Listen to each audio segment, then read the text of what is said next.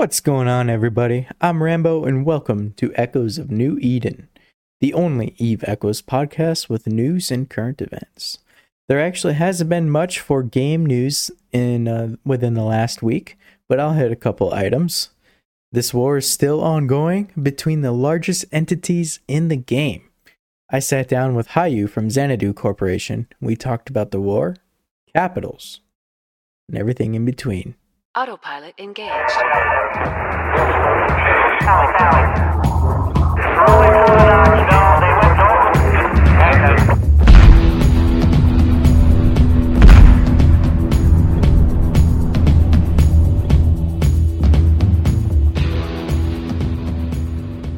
Sorry for no episode last week. I had a much needed vacation out of town. But let's see what we had for game news. I know the last announcement. So a couple days ago, they had an update with a known bug that was causing where drones could not be added to the drone bay or cargo hold of inactive ships. That bug has since been fixed. And also Void Nihilus space. Those were not able to be scanned successfully. So there is also a bug fix for that. So in the patch notes, the last patch notes was on the 19th, and they did have a list here. They had some events that are still ongoing, but so they have some optimizations here. So one, they adjusted the premium factor of material valuation formula. They adjusted the function of the report button. They changed part of the Dark Halo Core's description, warp scramble range to disruption field range. After fitting a module, fitting another will record the listed location of the last one. That's actually a really useful quality of life tool added right there. They added a close button to the search screen. You can now switch styles of the bottom panel of the main interface module button. They added carriers to the virtual test. Dreadnoughts are still also available. They changed the non-player dreadnoughts to carriers in the third test to test combat capabilities of carriers when not controlled by a player. So a couple bug fixes. They fixed an issue where Nihilus space generation would fail under some circumstances. And they fixed an issue where the mission reward screen wouldn't appear after rewards were claimed. So that was it. That was actually last week.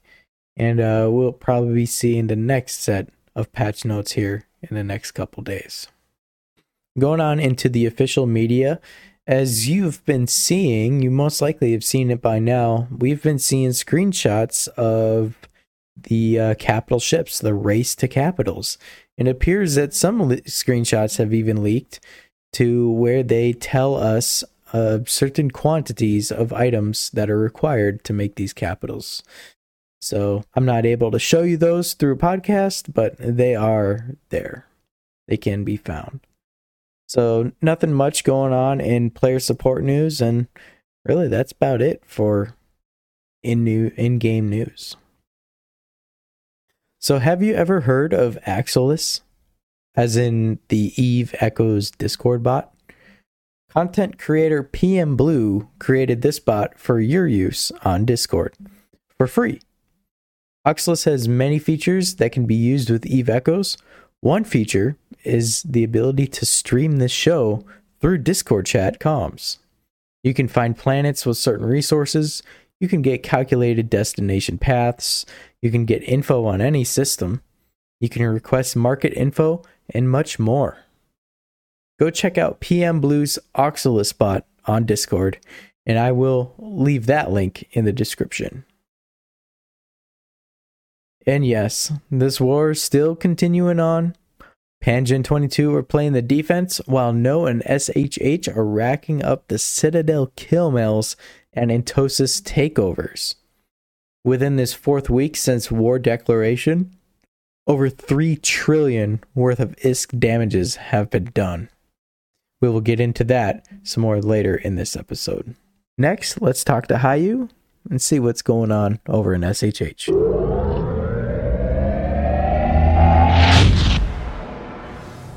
Hello, everyone. Hayu of Xanadu. Welcome to Echoes of New Eden podcast.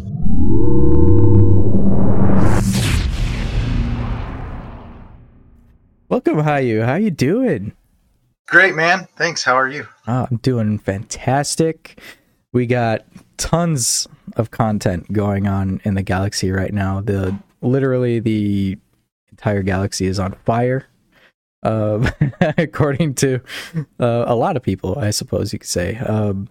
But Hayu, it's your second appearance on this podcast. I know for the long-time listeners, you were on an episode where we did the farewell to GHA, and we had Zell from DIT, which turned into FX2. They joined Pantheon. And then Neon Poison, who I don't even know what he's doing nowadays. I haven't talked to him probably since then. I think that's a good question. I think he started his EVE Online YouTube career and is doing all that. But that's been the last time you were on. Can you believe it's been since April? And I mean, it nonstop since then, really. But it's great that we've still been flying together the whole time. Kept our little crew together. Yeah. Some of us, anyway. Yes, exactly. So for those that don't know you, please give an introduction to yourself. All right. Well, as you alluded to, I pretty much started my EVE Echoes career in the Golden Horde Alliance with Red One and Xanadu, all of us there in Detroit doing the Angel Cartel space fun times. And I became, worked my way up through the military over there, became one of their admirals, and we fought to the bitter end. To the breakup of the Golden Horde Alliance, and then Zell, and that was one of the other admirals. And I want to give a shout out to Zell. He's been long time MIA, and we feared the worst for Zell, but we hope he's just busy with real life and not been able to get back to anybody. But just a quick moment of silence for Zell, because a lot of people looked up to him and had a great time working flying with Zell. But for sure, other than that, I moved over to Silent. My corp moved over to Silent Alliance after the fall of Golden Horde Alliance, and I've been playing in the North. It was always the running joke when I was in Golden Horde Alliance. I wanted to be the king of the North. Big Game of Thrones fan, and that was the running joke between me and Zell. He's like, "Well, you're finally in the North now, so how's it going?" And that's where I am. I've really kind of taken a back seat, not nearly to the level of Discord warriorship that I was with the Golden Horde, but I still do get to do some fun times. I've spread out, started doing some events here for the greater community in EVE Echoes, and but still doing some FCing on the side for sure. Yeah, that's great to hear. So tell us a bit about your corporation, Xanadu. So Xanadu is miners with pitchforks. I don't know. It's the best way. So Xanadu was formed to be a industry hardcore. Like, we wanted to have our own ITC, basically, where we would just have everything you need from one place. And to some degree, we've done that as best we can with the mechanics of the game, where any single ship in the game that you want, or Citadel piece or upgrade, you can get from our services. We have a team of builders, and that is our claim to fame. We've always had the industry, miners, and PvE to support this mission. And we've had to grow and adapt, because you can't just survive in one facet of EVE Echoes. But we are certainly an industry group that you will come into a belt and think that you can gank these Xanadu miners, and all of a sudden there's decloaking bellicoses and my favorite, we have a couple of guys who bring out their battle barges and just sit in belts waiting for somebody to come. So that's a word to the wise for those hunting the belts of Xanadu space. Be prepared. Yeah, you're talking about your industry. What's funny is I did your industry like fill out form thing, and I requested a share on one of those freighters, right? And I wanted to see how much I can get it for. And trying to do the homie hookup and whatnot, but I was talking with a certain member. I'm not going to drop a name, but I was talking with a certain member and trying to get the homie hookup. I did end up getting a hookup, but they didn't want to continue with a 40 payment plan. So they wanted 40 payments. Yeah, Wow. I tried getting 40 payments. They would only accept 5, and I was like, you know what, I might not be able to do that. So, Sometimes it was probably better for you, like mortgaging a house, and you're like, I need a 400-year loan on this yeah, exactly. $300,000 house. The broker did you a favor there, right? No, Yeah. but we operate a seamless thing where it's the corp members, they get a little better price because we don't have the contract tax evasion, right? But our prices are fairly rigid and keep us on a very thin margin. We don't, we're not extortion artists or anything like that. Our whole MO was to build in mass, not sell a high number or a few number of expensive ships. We wanted to build as much as we could for everybody. And to that degree, become a big part of like even the ship replacement program in the Alliance, just because we have that much capacity and that many people and characters sitting around with slots ready to cook. So yeah. Well, talking about the whole ITC type thing is, man, we got some updates coming up. I can't say too much, but you may like it. We'll see what kind of structures that we get in the future. That's always the hope. Know. You probably already know just through your EO experience, because I'm sure they're on EVE Online. Yeah, and I guess I didn't really introduce that part of me. Maybe the longtime listeners remember. So I am an EVE Online person. I started about 2 months after EVE Online came out of beta and launched in 2003. And I played in various different alliances and groups for the majority until the last 4 years ago at the birth of my first child. Which kind of like I had to cut myself from that EVE Online addiction. So yeah, I got quite a bit of experience from everything from owning, 2 Titans and super carriers and blah, blah, blah. But, I've always been in EVE Online. I was never good at making ISK. So I have really tried to play EVE Echoes a little bit differently, because I would always have every CTA ship in EVE Online and stuff that I needed, but I never had like enough ISK to buy the next one. I always would have to sell some. So I've really made it my mission. I'm going to be a more financially responsible Echoes player. So I've tried to keep that claim to fame. Yeah. Do you know of I know we're going to talk about EO for a little bit here, but do you know of a corporation called Black Rose? Maybe that's the Alliance. I don't know. In EO, no. That's a corporation I'm in, and I don't even do anything. So I was in Macabre Votum for a shout out for the NC Alliance group that I was with for the longest time. But I was with MV for probably better bet of like, I don't know, 10 years plus. So enough where the CEO at the time, when I had my first child, got a onesie with Mini Hayu on it with their corporation logo on the front of the onesie. Nice. From the CEO. I mean, that's how close-knit the group was. It was a great bunch of people. Wow.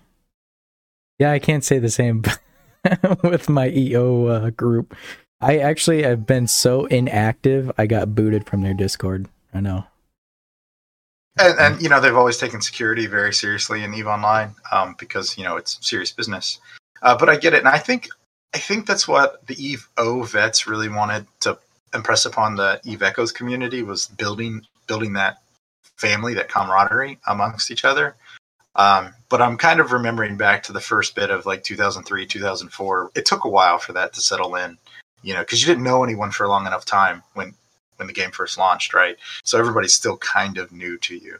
And we're really just getting to that point where you're going to start forging those bonds of hopefully community and relationship that doesn't just fly by night change. So right. Well, I want to get back into an EE, right?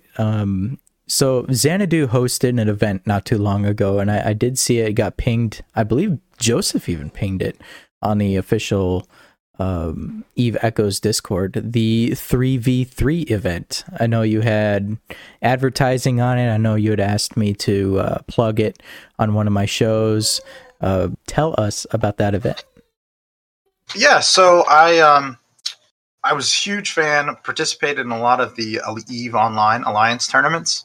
And without all the complexity and having the dev mode to be able to spawn ships and instances, I tried to do the best I could to replicate that in a 3v3 style tournament, community wide. It wasn't focused on one alliance or one corporation. So I opened it up and had it pinged in the, like you said, the community server. It was actually the first player run organization to get pinged, and was actually, I believe, if you go to the like in-game event channel, player run events, it's the only, it's still the only thing posted by that bot. So I actually worked with the content creator group and the moderator group to get that channel set up. So when we start hopefully having more events in game from the players, we'll be able to do that. But I had a co-host, Trimmel Jack, who is also an FC from Silent Alliance. He does Twitch streaming. I do obviously a little more YouTube stuff. So we kind of tried to combine our talents and run a 3v3 cruiser team deathmatch, and we made it T5 and below. So I guess that's really for cruisers, only T4, T5 cruisers. But had a great time. Actually had 12 teams. But 2 dropped out. So then we were down to 10 actual day of tournament. It was about 6 hours of my life. It was a long day of sitting there talking and trying to do the stream, especially with a family that was trying to be really quiet so Daddy could stream serious internet spaceships. But it was awesome. The top 3 contenders, I'll give a shout out for those folks. A Xanadu team actually came in second place. OG Unicorns was the team name from OG. They actually took first place in top prize. And then Fed 1 came in third place because they had a Fed 1 and a Fed 2 team. And I will own up to my own confusion here. I thought it was a Silent Federation team, but the Fed 1 team had no part of Silent Alliance. They didn't even really know who I really was. That was a federation from Providence Federation, I guess. And those folks came in third place with their Fed 1 team. So really good concepts. The Vexor Navy issues actually won out for the most, I guess both the top 2 teams both ran VNI fits.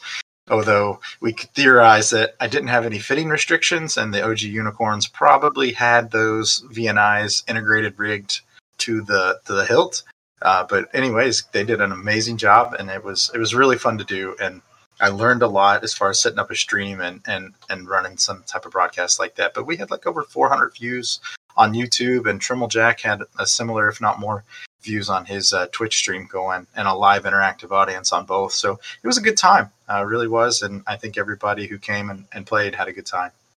Yeah, I was going to ask whether or not you actually streamed that live. So you had 400 people watching it. That's pretty cool. Yeah, and it was, a lot of breaks and intermissions trying to get it all set up for the next round. So it wasn't, I don't think everybody stayed at any given time. So it wasn't necessarily concurrent viewers, but overall for the 6 hours, I think it was like 400 views. But some of the big names really turned out. We had a No Alliance came, and there was Void came. So there was a lot of inter-alliance across the community came together for this event. And actually all were very civil and had a very good tournament together. Yeah. The where was it? Where did it take place? I did it in a random low sec, like 6 jumps from Jita. That way everybody could, reship and get there pretty quick. Okay. But yeah, because like I said, I didn't have developer mode to be able to spawn us somewhere safe. I had to try and keep it OPSEC so that I would sneak into a low sec and get it all set up. But it worked out. We actually didn't get any interruptions, and then had a, what was it? Eve Sky News, like another came into local and was trying to broadcast and do interviews. So it was cool. We actually had a little bit of the news community come in to the system as well. Yeah, shout out to Sky News, the premier Russian outlet of news. Eve Echoes News, I should say. Yeah. Right. Then what was first place prize? Or what were the top 3 prizes? So the top prize was the ISK value. So I believe they got a total of 600 mil because it was it was a 100 mil entrance fee. So times 12 teams. So they got half of that in the top prize, plus the top damage got the top damage on the most expensive kill mail, got a prize. So there was a couple different prizes, and they got a free cruiser of their non-faction cruiser of their choice. So there was a bit of, it was a random, hey, you get Daredevil was given. So there was a couple cool prizes. But it certainly was more for the trophy that, OG Unicorn still gets to hold, that they were the top team in the 3v3. Would you do it again? Absolutely. I mean, it was a lot of fun. It was a lot of work. I think there was a lot of lessons I could have made it a little easier on myself. But no, I would absolutely love to do more things like that. And I think the Eve Echoes community would really get into it if we had a proper support, probably from the developers and the community to run these, on a more regular basis. Yeah, for sure. And I know there's been a couple other pretty big name players out there that have been wanting to do this, but maybe they couldn't get the support behind it, or they couldn't get the funding for it, or they don't have the time to be able to do all the planning and stuff for it. And so a lot of them probably just got scrapped or pushed aside. This one, though, all the amount of work that you put into it and got it broadcasted and officially added into the game, as an announcement or a ping, that's pretty dang cool. So yeah, we could hope to see some more of that. I would be excited to see, and maybe this next one I can actually attend it, because I think the time was not right for me. I think I had to work that weekend. And so I wasn't able to be there, not even to spectate. So unfortunately, but if you do it again, let's hope I can attend it. Yeah, well, and I will tell you that that is for sure a co-host spot would be open, because that it's important to have 2 or even maybe 3 views to switch back and forth from. So it was a lot of fun, and I did a lot of YouTube archive searching of all the old EVE online alliance tournaments, and it was so good material on how the broadcasters got into it. But certainly more I could do, and I like I said, it wasn't perfect, but it was. I think still everybody had a good time, and that's what matters. That would totally be awesome. If I'm interviewing for a job position right now, I would totally be your co-host. Well, you were certainly on my radar the first time go around, but like you said, I think schedules just didn't work out. But yeah, we'll get together, and like I said, maybe after this war, I'm sure we'll talk about in a minute, if this ever winds down. Right, we'll get time to plan something like that. And I know a lot of people. I'm like one of those announcers, like for football, like college football and NFL. It's like those guys know the players, they know their numbers, they know their stats, all that stuff, right? Well, I know a lot of people in New Eden. And if they're a bigger, more well-known team, I might know something about that team, So so what you're telling me in this interview is you're gonna come to work prepared with stats of I'll bring you some the stats. Other players and teams. I'll bring you some history. Yeah, that'd be cool. So yeah, we'll see. We'll see. So let's roll into what your role is in SHH. So what do you do? What do you like? So. Like I said, fleet commanding is certainly one of the things I enjoy most about EVE in general, both in my time in EVE Online and EVE Echoes. It's taking a group of people and creating content, because that's ultimately what a fleet commander is, right? You're herding the cats to content, and hopefully you have a positive outcome. Even if it's not a positive outcome in the sense of winning the objective, hopefully you have a lot of fun doing it, even if it's a loss. And that's the point. If I can impress anything about people, it's always sucks to lose. But I hope everybody is, in the war and fighting in general and PvP in this game, just step back from it and just enjoy the time you're doing it, even if you don't always win. But that's an important part. But my role in Silent Alliance is not to lose, because I am one of the fleet commanders. However, I am certainly one of the, I don't want to say busier, but just not as active. So I haven't been hugely important. I'm not important at all, let's admit it. But I've been involved in the war. But one of my biggest things, or contributions, I guess, early in the war is, Panjin has a huge force, right? As far as numbers, they outnumber us quite a bit. So early on in the war, one of my niches was taking the interceptor squadrons, bomber squadrons behind at the day of a timer, and accomplishing objectives outside of what the standard, if you think about like these Revolutionary War, America versus England, right? The two sides staring at each other with their muskets and shooting at one another. Well, I'm the guerrillas running around on the sides, going back and capturing the town anyways. That's my goal. I don't have the time or capacity to necessarily sit there and lead the blob, but I am certainly the one to get the interceptors, go behind lines, and still tackle objectives. So that's really been my role, I guess, if you will, is to advise the younger FCs, do a lot of scouting, timers checking, and making these objectives happen when the fleet battles, even if the numbers aren't in our favor. Yeah, and an advisory role is still a really important role, even though you're not spending that much time actually playing in the game. But just talking with other FCs, getting strategy and all that behind the scenes does help a lot. For sure. One of the things I've tried to do, especially with the newer FCs coming up, and that's been the greatest thing about war is breeding new FCs that, get a taste of it and they come up through the ranks. But is being a part of their fleet. And as I can't necessarily with the kids lead as much from the front, but I can certainly, pass along the advice or give recommendations or make strategic observations, if you will. Like, hey, maybe we shouldn't go charging that direction. Let's focus over here. Those types, just in the moment, having that zoomed out view and being able to see what's going on. It's always great to have scouts, and scouts win or lose wars in EVE Online, and I think the same can be said for EVE Echoes. Information, intelligence, and scouting is pivotal for both sides. So I try to be that resource, if you will, when I can't actually lead the fleets myself. So let's talk about this war a little bit. Now, it's been going, 3 weeks, maybe going on 4 weeks now? Yeah, I mean, certainly haven't even hit a 30-day mark, right? So we're progressing in the south, both in Delve and Fountain, and I think even some action in Aquarius here lately.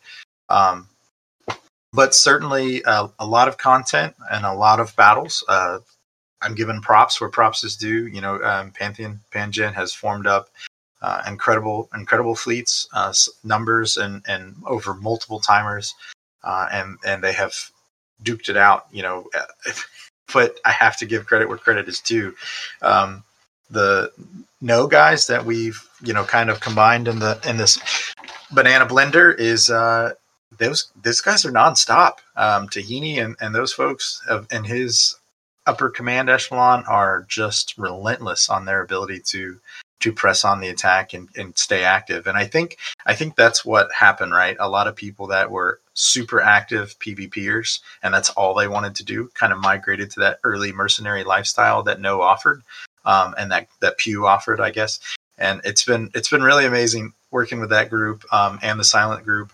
And it just beckons to my mind of NC Dot and PL and EVE Online, that same kind of mentality where PL was kind of more mercenary for a while, and then NC Dot was more the strategic land holding, trying to build the bigger super capital force, but still very mobile in the sense. So it just, that relationship between No and Silent is always just makes me kind of smirk and laugh from my time in EVE Online. But the war has certainly progressed to trillions in damage. We did the killboard calculator just from what's been posted in the Discord. We're over 3 trillion in damage in the last 30 days for this war, and that doesn't count Citadel captures. That just counts Citadel destructions. And like we mentioned in the pregame, that the Citadel the tier 3 Citadels, or even tier 2 ones, that if you rip out that upgrade once you capture them, then you lose a percentage. I think 25% you lose to thin air, but you walk away with the rest of the upgrade components. Yeah, I want to say my calculations on a test server were about 1/3 of a loss. So it may be in between that 1/3 to 25%, right in there. So yeah, you still take a loss regardless. Oh, for sure. Yeah, you take a loss, but for just capturing it, I mean, it certainly helps you pay off your SRP, and so I think it's been an interesting part of EVE Echoes. And everybody wants to look at, oh, my space is burning, or oh, we're doing so good, but honestly, I've sat back and tried to look at the bigger picture of what are we doing for the economy of Eve Echoes with the war, right? Just from the main doctrine, really, for our group has been the drone doctrine, and drones are something that insurance points don't get you back. The ones that are blown up in space, or the ones that are dropped in your cargo when you die. So there's a little bit of that doesn't get poofed back with insurance, for lack of a better term. And then besides that, the Citadel and the Citadel upgrades are both not covered by insurance. So, it's actually helped stimulate the economy in many ways. And I think you were talking about you couldn't find some modules, or had to pay extortionists if you wanted to buy modules for some of your chips. I had to pay 4,000% over the value for an afterburner the other day. And it was MK9. It wasn't even green. And I think it's twofold, right? People said, okay, it's easier for me just to reprocess loot than try and sell loot individually, especially with the taxes and everything that goes into selling stuff on the open market. So we've kind of created the situation, both because of the tax system and our own, I don't want to say laziness, but the own convenience. Instead of bringing back loot to sell, we're just like, let me reprocess it all. So I don't even do certainly that anymore. Interesting. You don't even pick it up when you go ratting it. No, I pick it up, but I don't even reprocess it. I just keep it. Now it's all like a backup, just for yeet ships, For sure. I think that's what a lot of people are going to have to stop and think about it once they pay that 4,000% on an afterburner. They're going to be like, I think I just reprocessed 5 of those a week ago. Right, yeah. And I was in the market. I was buying in bulk. I was buying 20 of small, medium, larges. I was ready. I was dumping some serious coin. Not really. But for MK9 afterburner that was like retailed 200 mil, not even 200 mil ISK, probably 50,000 ISK, and I ended up paying close to $1 million for it. Whatever. I mean, I suppose it's just pixels, right? At the end of the day. But yeah, it's you could see the market actually growing in that sense. So, it's funny you talk about the market. I think the market really has a lot to do with the game. Keeping because I'm not in any leadership position of any political mindset whatsoever. After Golden Horde Alliance, I've really taken a back seat to anything like in that level. So just bear that in mind. My observations are my own and may or may not represent anything to do with the Silent Alliance. That's my disclaimer. But just, stepping back from the outside and seeing where the game itself is going, that a lot of the war in my mind started just because, look, there's nothing going on, and this group is hoarding mass wealth in the South. And I think at some point, everyone had to realize that if the friction continued to grow between the North and the South, none of us were going to survive capital onslaughts if they had unlimited resources. So staring down at that juicy land and Delve and Fountain just being farmed constantly, I think it was certainly a scratch on the head. Somebody in command had to be looking at that and saying, you know what, if we clean house before capitals, we do ourselves a favor. So, I mean, again, I'm not going to speculate that was it, but if I was sitting back in an armchair with one of the big cigars and planning things, I think that would be one of my first intuitions was we've got to do something before these capitals come out. We have, 500 Phoenixes coming through our citadels. So what is that war room like? Is it hectic? Is it laid back? What's the view of the war from the SHH FC perspective? As a semi-active FC, it's usually a lot of Beck pinging us with a timer that someone's created, and it's then followed up by somebody pinging an op, and then somebody pinging the kill mail of the Citadel or the capture notification.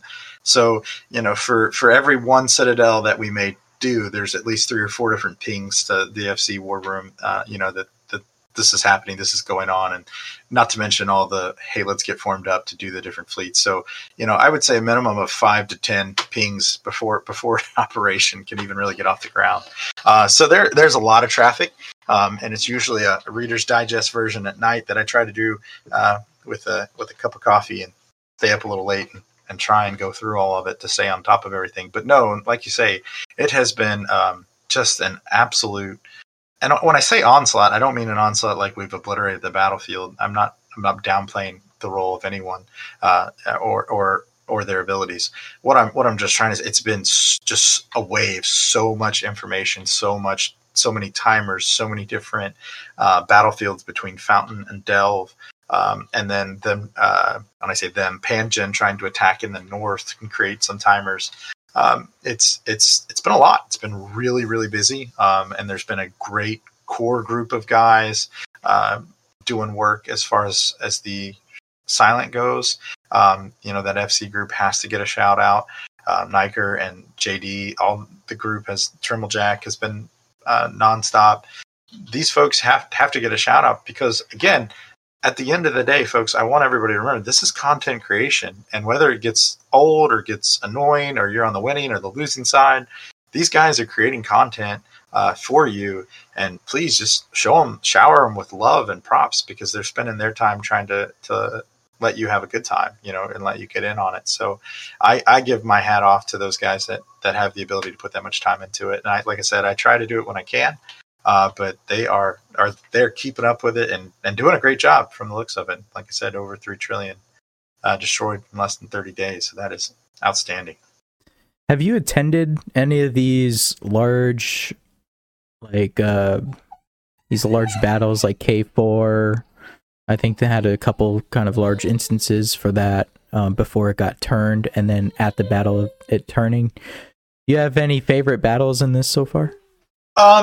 Well, I probably couldn't. The numbers and names of all the Delve systems kind of blend together. I couldn't call out any. I mean, K4 I don't even think was necessarily that fun.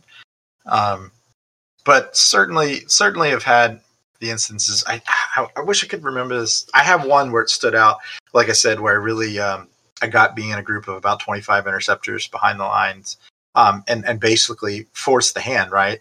Pangen had the route camped, and our fleet wasn't gonna jump into a slaughter. So, either they were gonna let my 25 interceptor man fleet kill the citadel, or they were gonna come back and try and chase us off.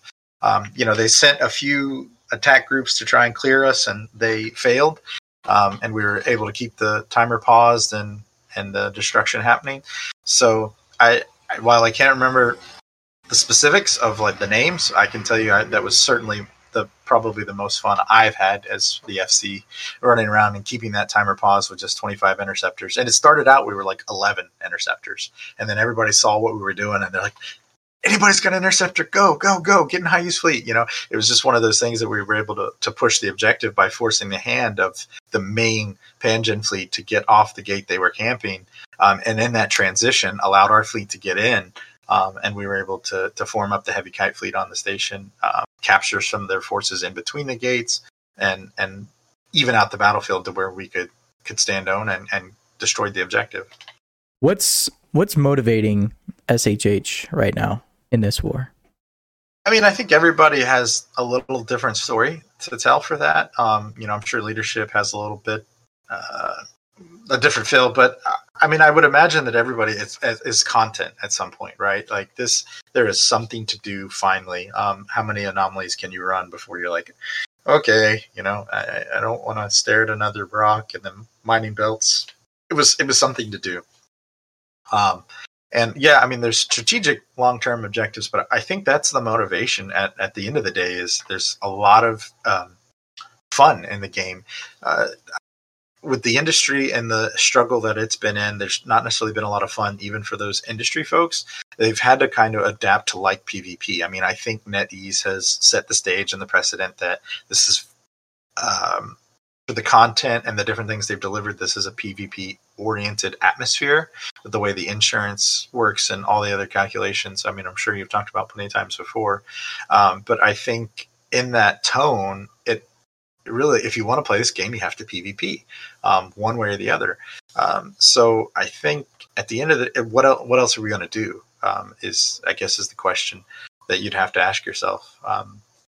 based on the rough numbers of what we're looking at with the expansions coming up, I don't think capitals are as far fetched as I really once thought they were.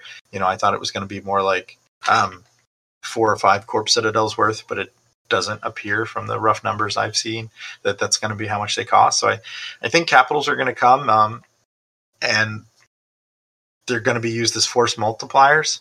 I know the YouTuber Benzi, he's kind of been on several long-winded announcements or discussions about, hey, I don't think they necessarily have a role in the game. And what I tend to agree with him, that there's not an objective. Like Dreadnoughts came at the time that there was pause warfare and EVE Online.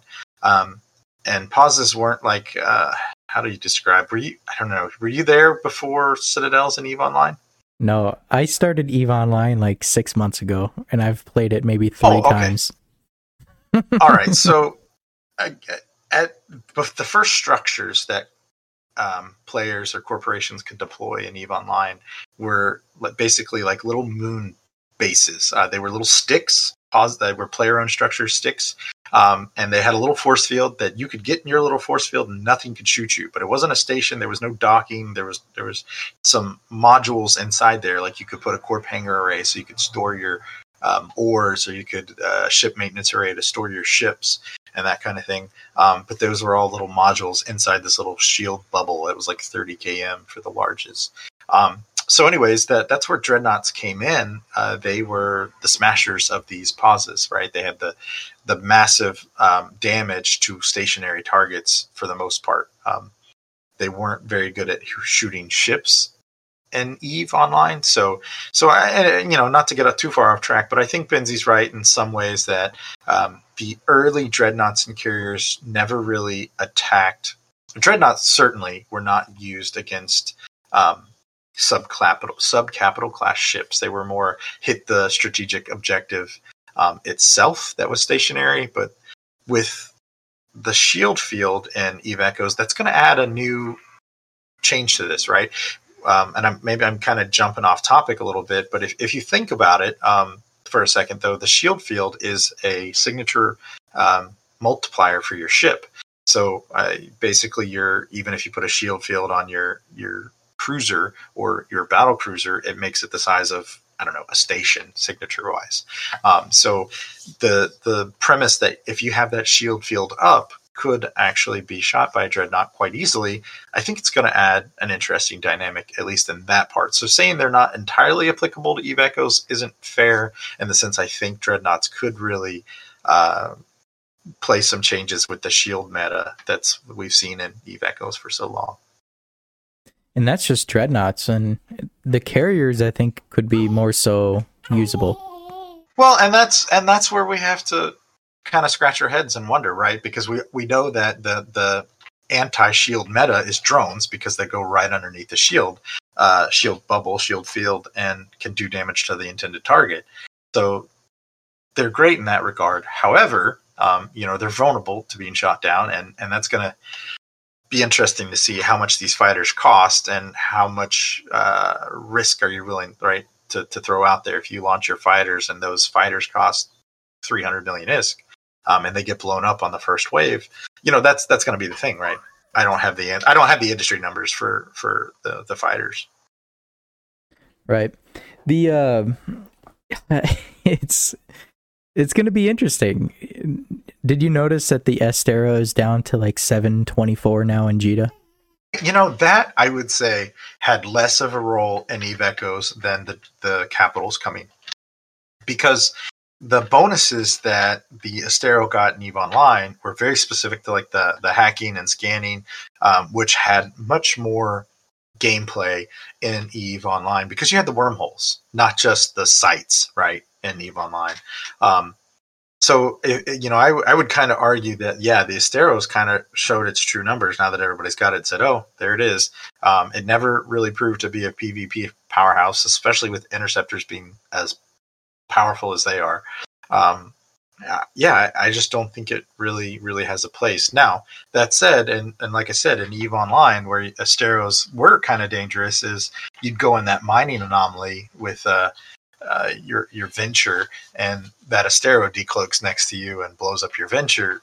your venture didn't necessarily cost so much, but it was some PvP that the Astero could do. But it could also go do the site hacking and that sort of thing. So, I think there's certainly a cry for more content in the scanning, hacking kind of single player game mode like that that people can enjoy that aren't able to join the fleets. So there was that, but to the point that I was actually wanting to make about that was that the price inflation from when that came out and the debris and all that stuff was like over $1 billion, maybe $2 billion for an Astero.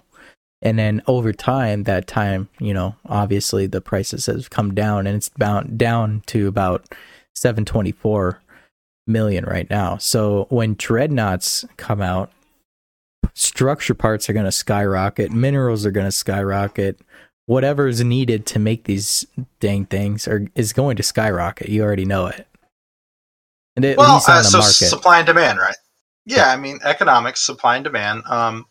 I don't think you're going to see minerals, and this is, I guess we're going to how you Eve economics here. I don't think minerals are going to skyrocket quite as bad as you might think.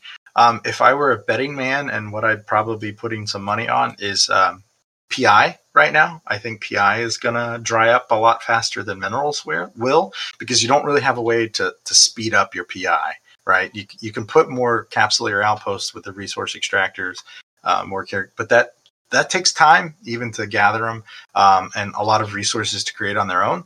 So I would be a betting man. I'd be saying PI is going to be the thing that inflates. Minerals a little bit, but then get to your point, right? Supply and demand. I'm not entirely sure how they're implementing the debris system. I don't quite get that from the messages. I've been on, like I said, a family vacation here lately, so I haven't really got to read. But I understand there's a new site that's going to have where you kill a capital and it'll drop its debris. Am I even understanding that correctly? Yeah, Is that what they've announced so far? I'm trying to think if it's the void ones that's going. Shoot, I'd have to go back and look at the screenshots and whatnot too of what drops. But yeah, so basically we're supposed to be getting a debris or two in these new Nihilist spaces. Right. So, and I think they're that's the what we're void going to ones see. that are going right now, because the new the void ones for this event do have capital ships in them. So it only makes sense if they drop debris. Right. So I think that's what we're going to see is the debris will certainly come in at a premium until a bunch of people get it. But I think the way NetEase is releasing this isn't similar to the faction warfare where you had to go through all these stages before you could build the Astero, right? This is kind of before the ship's even in the game, they're letting you stockpile the debris. So I would argue that maybe we don't even see the debris as quite expensive as what we saw with the debris from the faction warfare for the Astero. Not Sins of, what is it? Help me out. SOE. Sisters of Eve. Thank you, Sisters of Eve. Oh man, I did an Eve Online mod for a game called Sins of a Solar Empire, and the game the mod that I created, I named it Sins of New Eden. So my brain was stuck on that. I'm sorry, my head's a little hyper focused. But shout out to those that played Sins of a Solar Empire RTS game. I did have CCP's blessing and used the intellectual property to create a mod for that game. It was a lot of fun. Had a big following for a while there. I just want to turn back toward like the capital subject though. It's what do you think is going to happen with capitals in this war? Are they going to? Is it?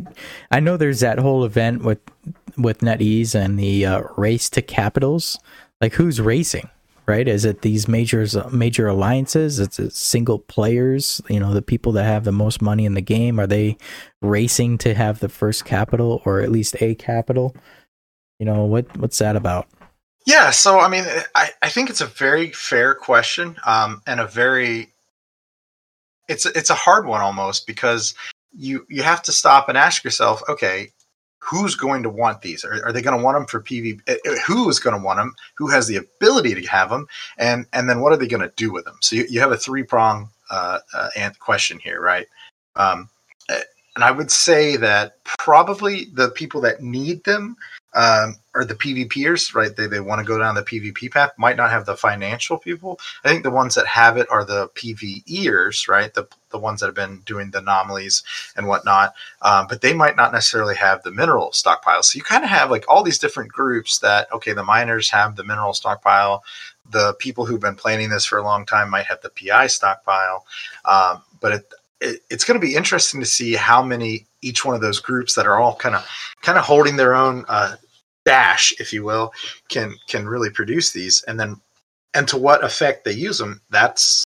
It's going to be really interesting because none of the skills, are applied in the player interface. Or is it an interface or interference? I want to say I was listening to a Benzi video earlier, and he kept saying interference, and I've never noticed. I always thought it was the virtual test interface.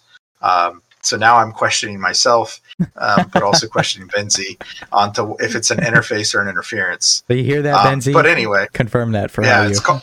I need a shout out. So somebody please check that and get back to us. But I think it's going to be interesting once we see the skills, the damage applied.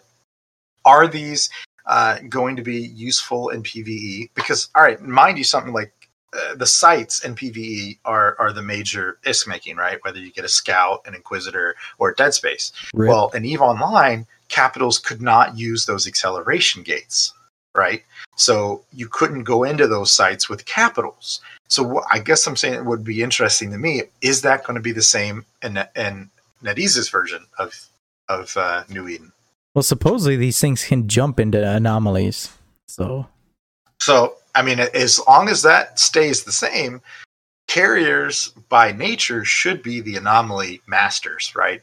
And then your hot droppers with their Phoenix that wants to off a capital, because the Phoenix by far in the test interface had the most anti-capital warfare available to itself.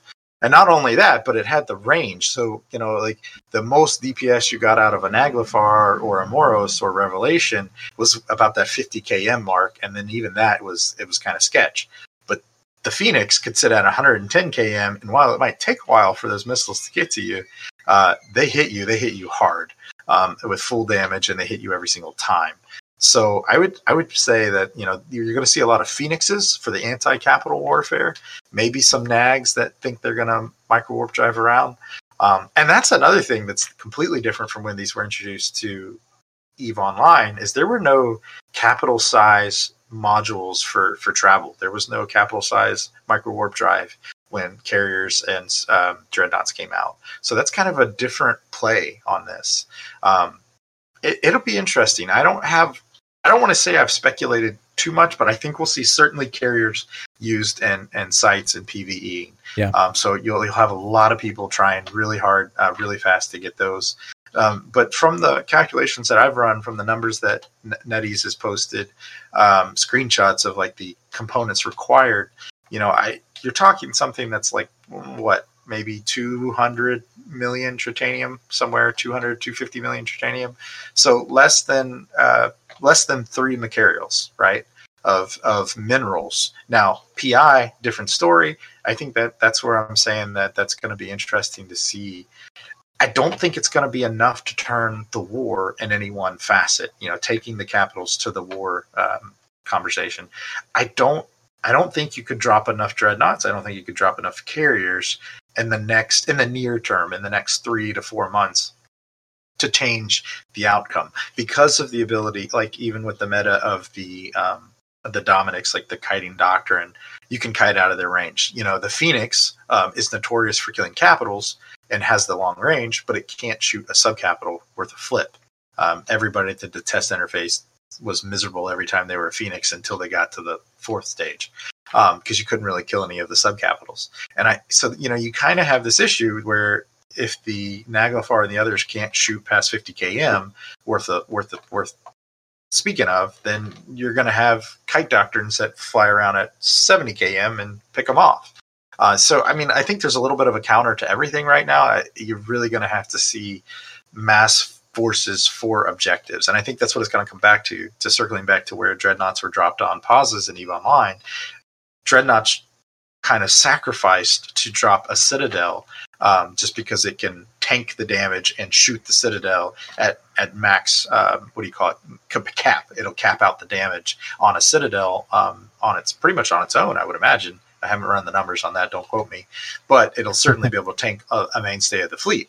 However, are you going to sacrifice 2 or 3 Phoenixes to take a Citadel? That's going to be interesting when these things are maybe 16 to 25 billion a pop. So yeah, it'll certainly liven things up, and I think a lot of people will learn that butterflies in your stomach, your heart racing that first time you jump to a Sino field with hostiles on grid. I don't think anything compares to dropping capitals quite the same. The only thing that gets your heart racing more, speaking as an EVE Online Super Capital vet, is when you accidentally jump your Titan to a Sino that you were supposed to be bridging a fleet through. So I think that for the EVE Online vets, they'll understand how that mistake has been made, and that will get your heart in your chest beating as hard and as fast as it possibly can. So there's a breath of excitement when capitals come in and you drop them or you counter drop them. So it certainly just ups the ante. Yeah, I'm totally excited for these things when they come out. I already got 2 carriers on pre-order, and I'll be selling the Lexus next week. So is that on a 40 pay plan like you were trying to do with the Charon? No, that was going to be a one lump sum, pay. Yeah. So clearly you've been able to get into those corp coffers or something in the last... No, I work completely for free. Yep. Just messing with you. No judgment, man. No judgment. No, but in all honesty, is that's basically the next ship that I would aim to get, because I have everything else. I have everything that I want in the game. Up until those release, I've already tested the carriers in PvE. I've already tested the Dreadnoughts in PvE, and I don't really care for the Dreadnoughts, but when the carriers released to the content creators, and I started ratting with that thing, I'm like, oh my gosh, this is the best thing ever.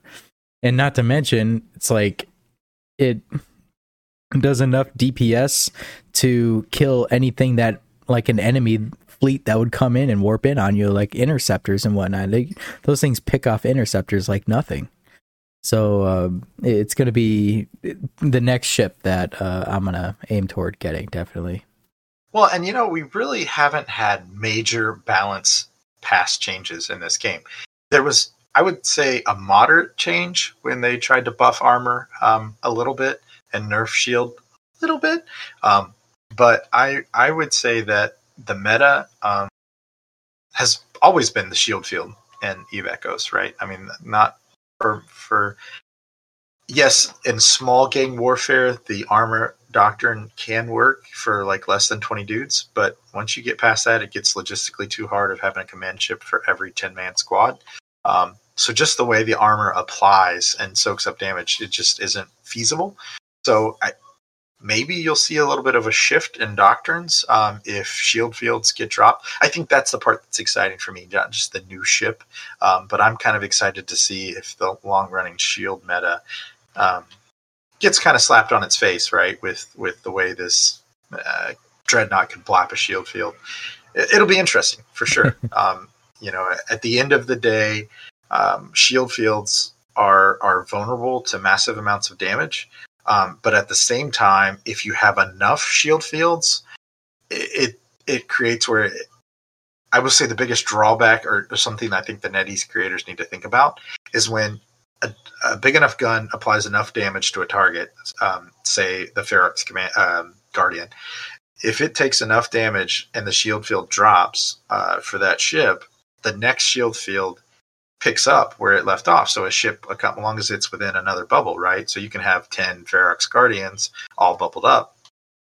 Well, I think that kind of defeats the original purpose of the ship, that single shot should still hit that ship because you're targeted at that ship. So I would hope that the developers kind of look at that, maybe play around with the programming and see if a Dreadnought can one-shot a Ferox Guardian. That would really change the meta. And I think I'd like that. I mean, if not that it would throw our whole command structure in disarray of how we run fleets, but I think it would be exciting to see the meta be shook up like that. Yeah, it will be interesting indeed.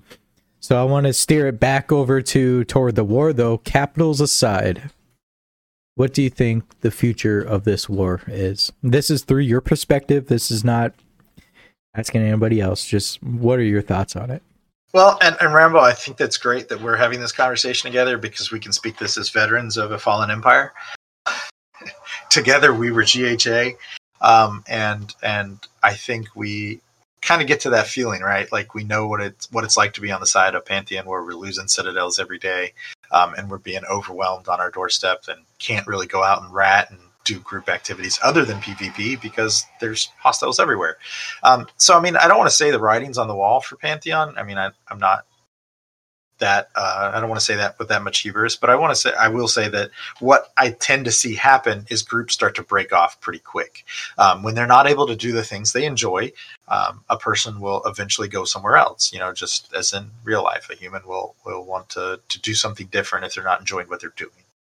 So I think ultimately that's what we'll start seeing more of is groups will start to splinter off and try and find space that isn't in such turmoil, whether they go to Silent or No or Void or whoever, that remains to be seen.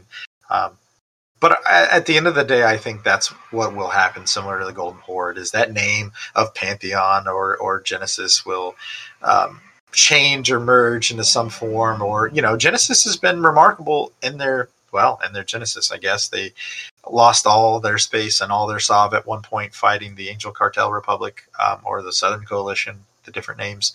But they bounced back, once that war was over and those sides moved on after the Horde died.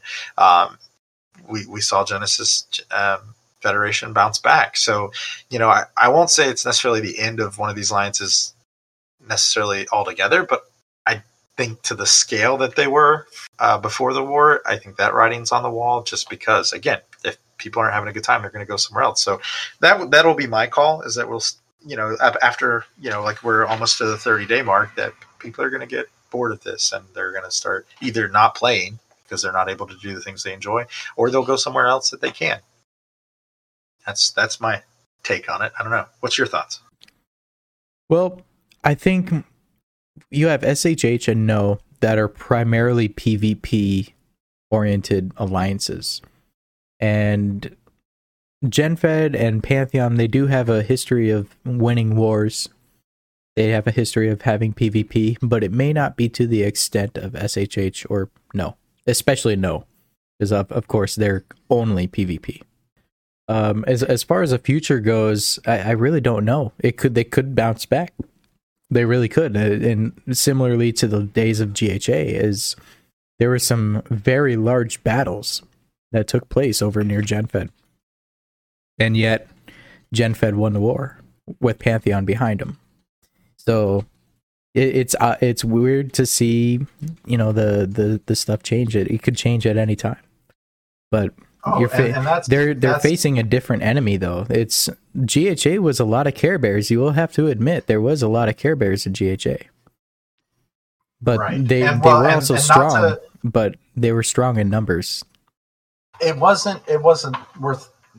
I guess let us not forget that also No was hitting GHA, so it was No, Genesis, and Pantheon, right? That came over that really sealed the fate of GHA. So. No's not necessarily on that on the opposite side. So no, it's a very similar but different situation. And like you said, there's a lot of more there's more PvP focus in the Silent Alliance than there ever was in the Golden Horde because the game was that new. So for sure, I think it's an eye opener for a lot of those that might not have been involved in PvP in Pantheon. Well, I think most of Genesis probably were PvP oriented from their history. And I think, too, a lot of the momentum comes off of that Fireflies war. And, because SHH was winning battle after battle after battle, blowing up citadels, taking over Branch, eventually winning over Branch and Tinal. They had like a 2 or 3 week vacation to just kind of settle down, wind down, and then this happened. So... they're still carrying that momentum though, and the players see it. The players are like, "Oh, well, this guy's doing a fleet. Those fleets are fun. Let's do it."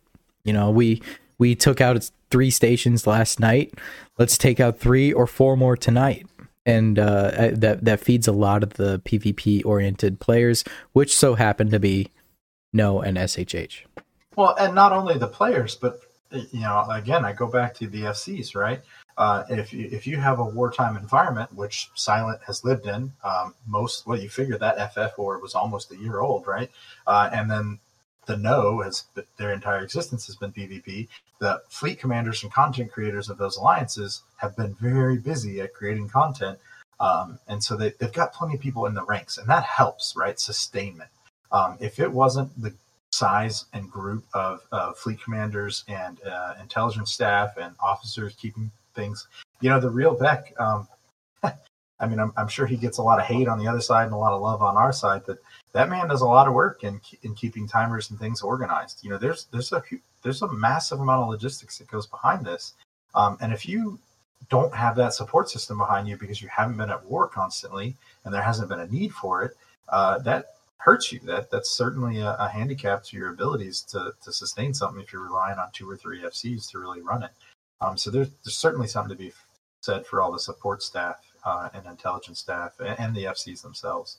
Well, Hayu, we're reaching right about that time. So we basically talked about everything that we were wanting to talk about. So you have any other things you want to bring up? No, like I said, I'm excited. I think everybody on the other side of the war, again, just you're not losing as much as experiencing the game. You're playing a game, and I guess I would say from being on the loser side, if you will, from GHA, you got to take it with a grain of salt and just enjoy your community, and stay classy. And I think that goes to both sides. I don't want anybody on either side not being classy. I think we just need to remember that we're playing this game to have fun, and even if the opposing side is our enemy, that's not a mortal enemy. We're not here out for one another to that degree. So just keep it classy and enjoy the game.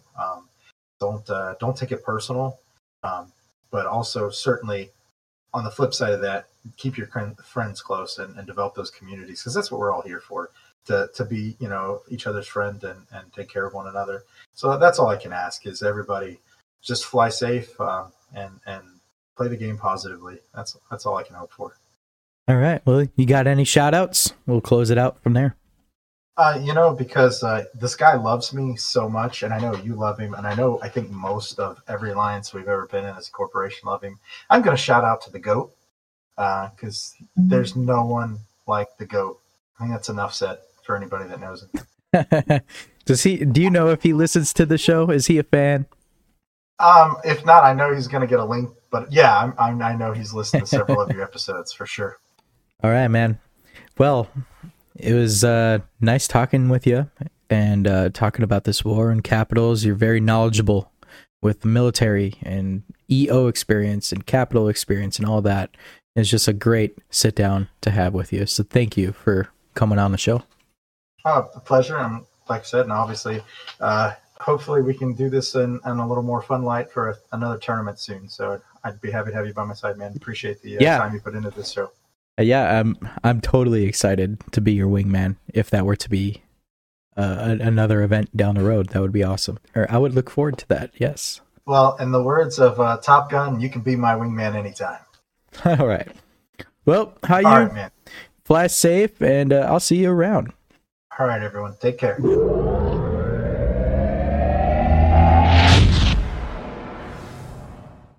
Well, that wraps it up for this week.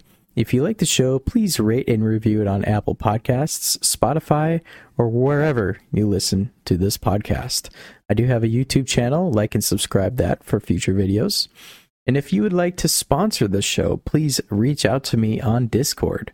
Being a sponsor gets your corporation ad out there for listeners of the show who may be looking to join a corp. Also, if you wish, please join my Discord. That is where I do my roundtable talks when I do them. I post all of my episodes there. I have the guest list shown, and you can also post your very own corp ad. I'll leave that link to this Discord in the description. And yes, the shout outs to our other content creators. So if you want even more Eve Echoes news and a deeper dive into what's going on with the galaxy, check out Damon Zell over on YouTube and his show, Echoes from the Front. That's where he goes over game announcements, patch notes, alliance drama, battles, and much more. I also want to give a shout out to Sky News, the premier Russian news outlet. If you haven't checked out their channel, go check it out on YouTube. Yes, it's all spoken in Russian, but they do include English subtitles in their videos. They also have a blog in which the text can be translated to your preferred language. Go check out Let's Play the Game over at Sky News. So thank you everybody for listening. Take care, fly dangerously, and I shall see you next week.